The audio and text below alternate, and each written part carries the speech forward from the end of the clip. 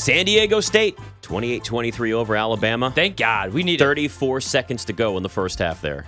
Oh, I thought of a good idea. So I can't behind the scenes, can't do my fantasy draft. You've given up on it already? It'll be a crap. I don't want to let you down tonight as a good host and teammate. I'm glad that, I know some people like to just type during the show. Glad somebody's dedicated to this show. It's nice that one person is. The show is my number one concern, even though $1,000 for a fantasy league is just insane. So here's what I'm going to do. My cousin-in-law, he's there. He'll draft the team, even though he's drafting his own team. I told him my team makes the playoffs. What do you think a good way to get him to actually do the thing for me? I can't speak today. I'm dumb.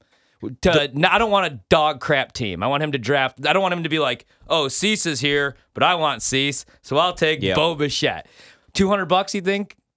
So the winner agent fee. Winner takes all, right? Of the whole entire, winner takes all the whole pot, right? Yeah. So it'd be we're talking $1,400, maybe $14,000.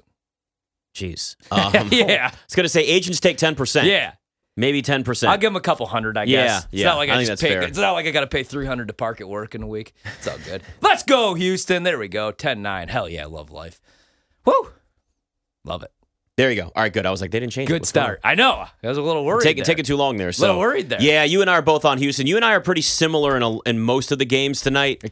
Except you've got San Diego State money line. Is that all that we're against, though? I think so, right? You have Texas. I'm fine with I really need San Diego State to cover the number.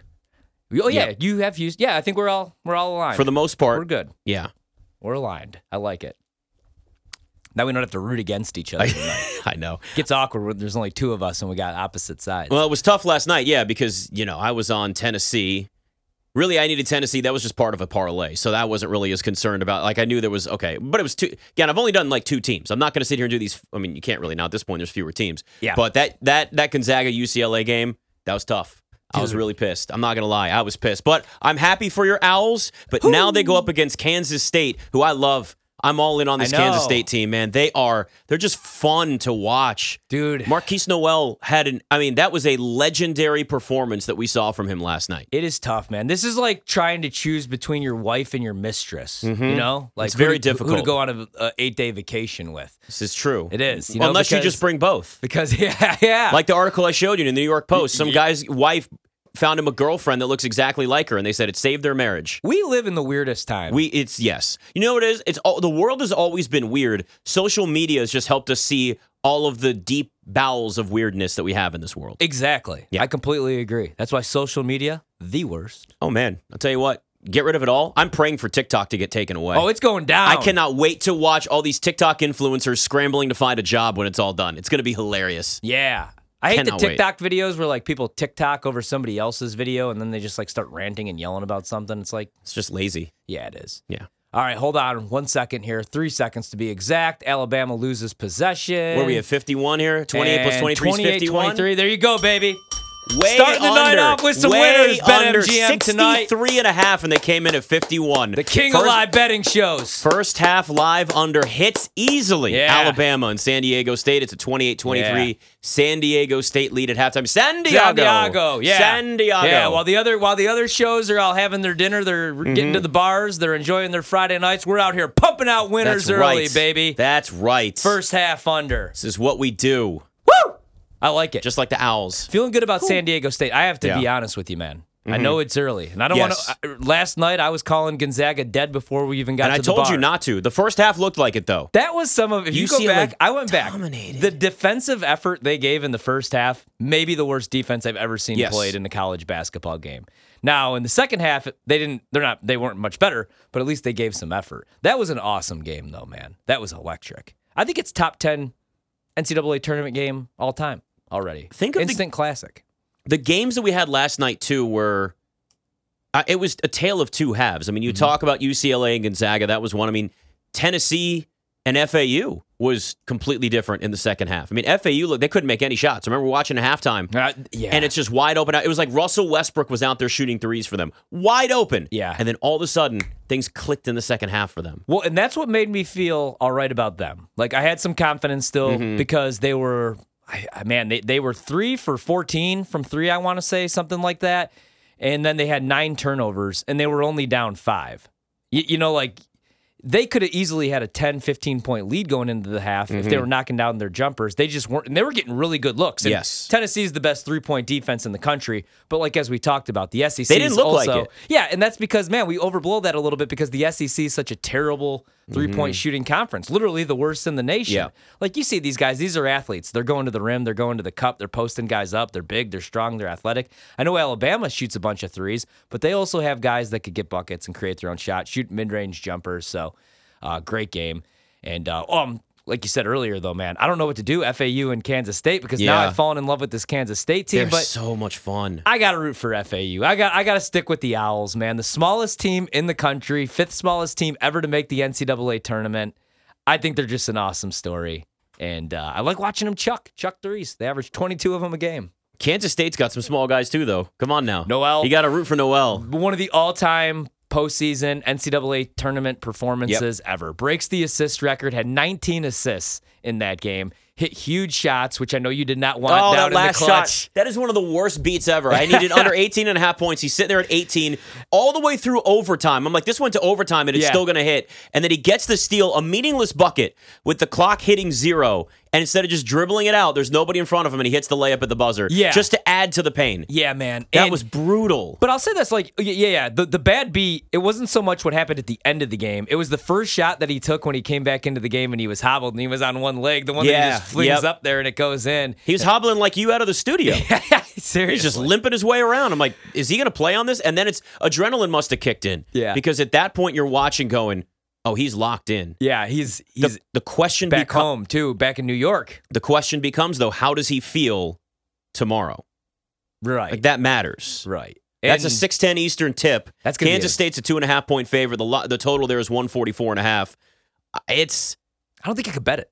I think I have to bet that game live. I would. I think that's a live betting game. Right? When you start getting these closer, and again, UConn and Gonzaga. UConn's a 2.5-point favorite there too. I think I'm going to bet both of those, at least the spreads, live. Yeah. I don't think I'm going to take anything beforehand. I want to see how. Now, again, that doesn't tell us everything because we watched what did we say? The big thing, FAU and Tennessee. It was all right. Well, if FAU's hitting their shots. The Owls are hitting their shots, then Tennessee's in trouble. They weren't hitting their shots, and Tennessee still ended up losing. So you do have a little bit of a risk there where what you see early on in the game or in the first half doesn't dictate the entire game. You may have to hedge out of it a little bit and do something in the second half to kind of cover yourself. But I think in terms of the sides, if I'm going to take anything in either one of those games tomorrow, I'm going to live bet those. I might take some props, and I may go in on some totals. But I think in terms of spreads, I may just stay away. Now, maybe there's a possibility there. Kansas State first half spread might be something to consider.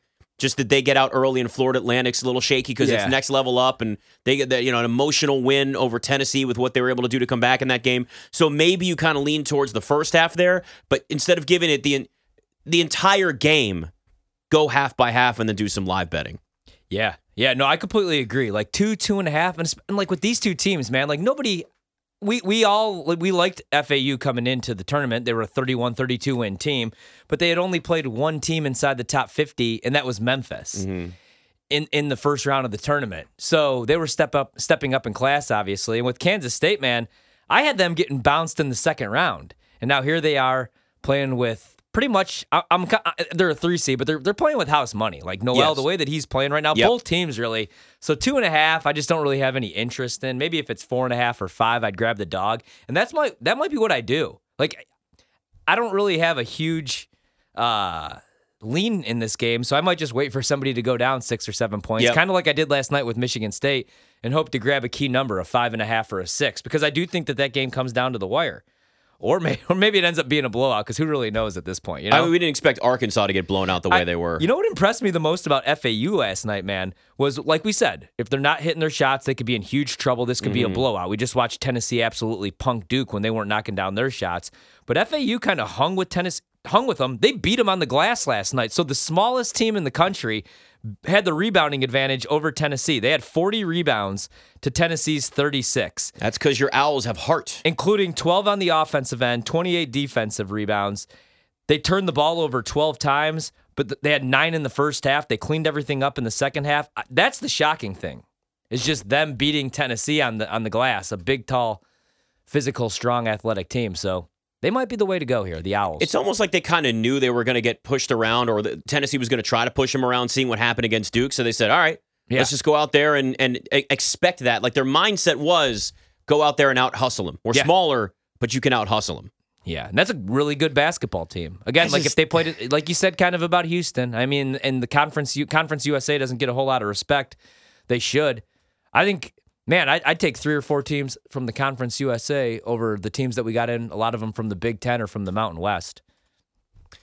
Especially Utah State. The teams, really, if you look, it's all the teams that have veterans. Right. We're not... Now, there's some years where, Kentucky worked once where they won a national title with one and dones, but you run that risk. The team has to gel if you got a lot of new players and they're stars, right? If you got like 3 or 4 freshmen starting, they're not going to be ready to go at the beginning of the season. So these teams take time to just ramp up. Then you get to the tournament, and it's a different game. It's a different field. They've never been in that position before. So it matters. Like, talent is important, but talent matters more in the NBA than it does in college hoops. In March Madness, you need veterans. You need good guard play. I'm not saying you can't have talented teams, but like not NBA talent. You need teams that have chemistry, that have some veterans, that know what it's like to play in these games. In the NBA, you throw a bunch of big stars together, even if they're young, and like you see what happens. Yeah. In college basketball, it's changing because of what you said, man. Like the guys that, those mid-major teams or these smaller schools that get the 3-4 year players, and they're tough. And that's why we're not seeing so many blue bloods around. Like Carolina's not even in the tournament. Kentucky's already been bounced. Duke's already been bounced.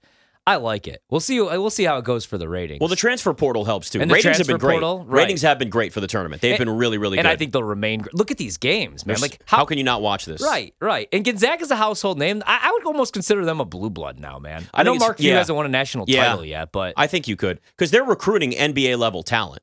Houston too. Houston's heading in the right direction right now. I wouldn't call them a blue blood though. They're not there. No, but I feel like they're a household name. Like they're a top program when you're talking college hoops. The last couple of years they have been. So for me to consider a program a household name, they've got to be something that a very casual sports fan would think of. And I don't think they're thinking of Houston like you think of Kentucky, right. North Carolina, Duke, UCLA, Arizona even. Houston, and that's why I'm saying there'd be more respect and more confidence in Houston to win this whole thing if you change the name on the jersey. Fair, yeah. If we went on the street and asked 10 people, like, hey, who's the head coach of the Houston Cougars? How many do you think would guess Kelvin Sampson? 2? 1 or 2. 1 or 2? Maybe. Yeah. Depending on where we are. Are we going to a sports bar? What's our environment going to be? I think we'll be good there. Yeah. Like if we're just walking down the street, I don't know, though. Be a little different. Then again, man, you could ask 10 people probably who the head coach of Duke is, and 8 of them would probably still say Krzyzewski. That's true. A lot I don't know still how many would get John Shire. Man, this Miami-Houston game is already electric. I almost took the first half under. I'm really glad I didn't. It's already 22-20. This is going to be a nerve-wracking kind of night. I really need Houston here just to win. I don't even need them to cover. But, man, this is back and forth as they hit a 3 to take a 23-22 lead. Good game so far here. Looks like both of them are going to be that way. So, I don't know, man. I just can't. If Miami wins this, don't even say that. Don't put that in. Don't put that into the air. I know. Don't put that into existence. You're right. We can't have that. And I want this for Houston because of what you just said too, man. Because I like Kelvin Sampson. I don't care about what happened to Indiana or anywhere else. I think he's a good coach. I think he's a great coach. I think he's a good dude. And I like this team. They're tough. You could tell that they're really close. And I like Sasser a lot, so I'm rooting for them over anybody else. I feel other than my Owls. Woo. Are they better than UConn though at this point? I don't know, man. UConn looked really good. They're just destroying teams on the glass. Going into last night's game, they had a plus 29 advantage on the glass.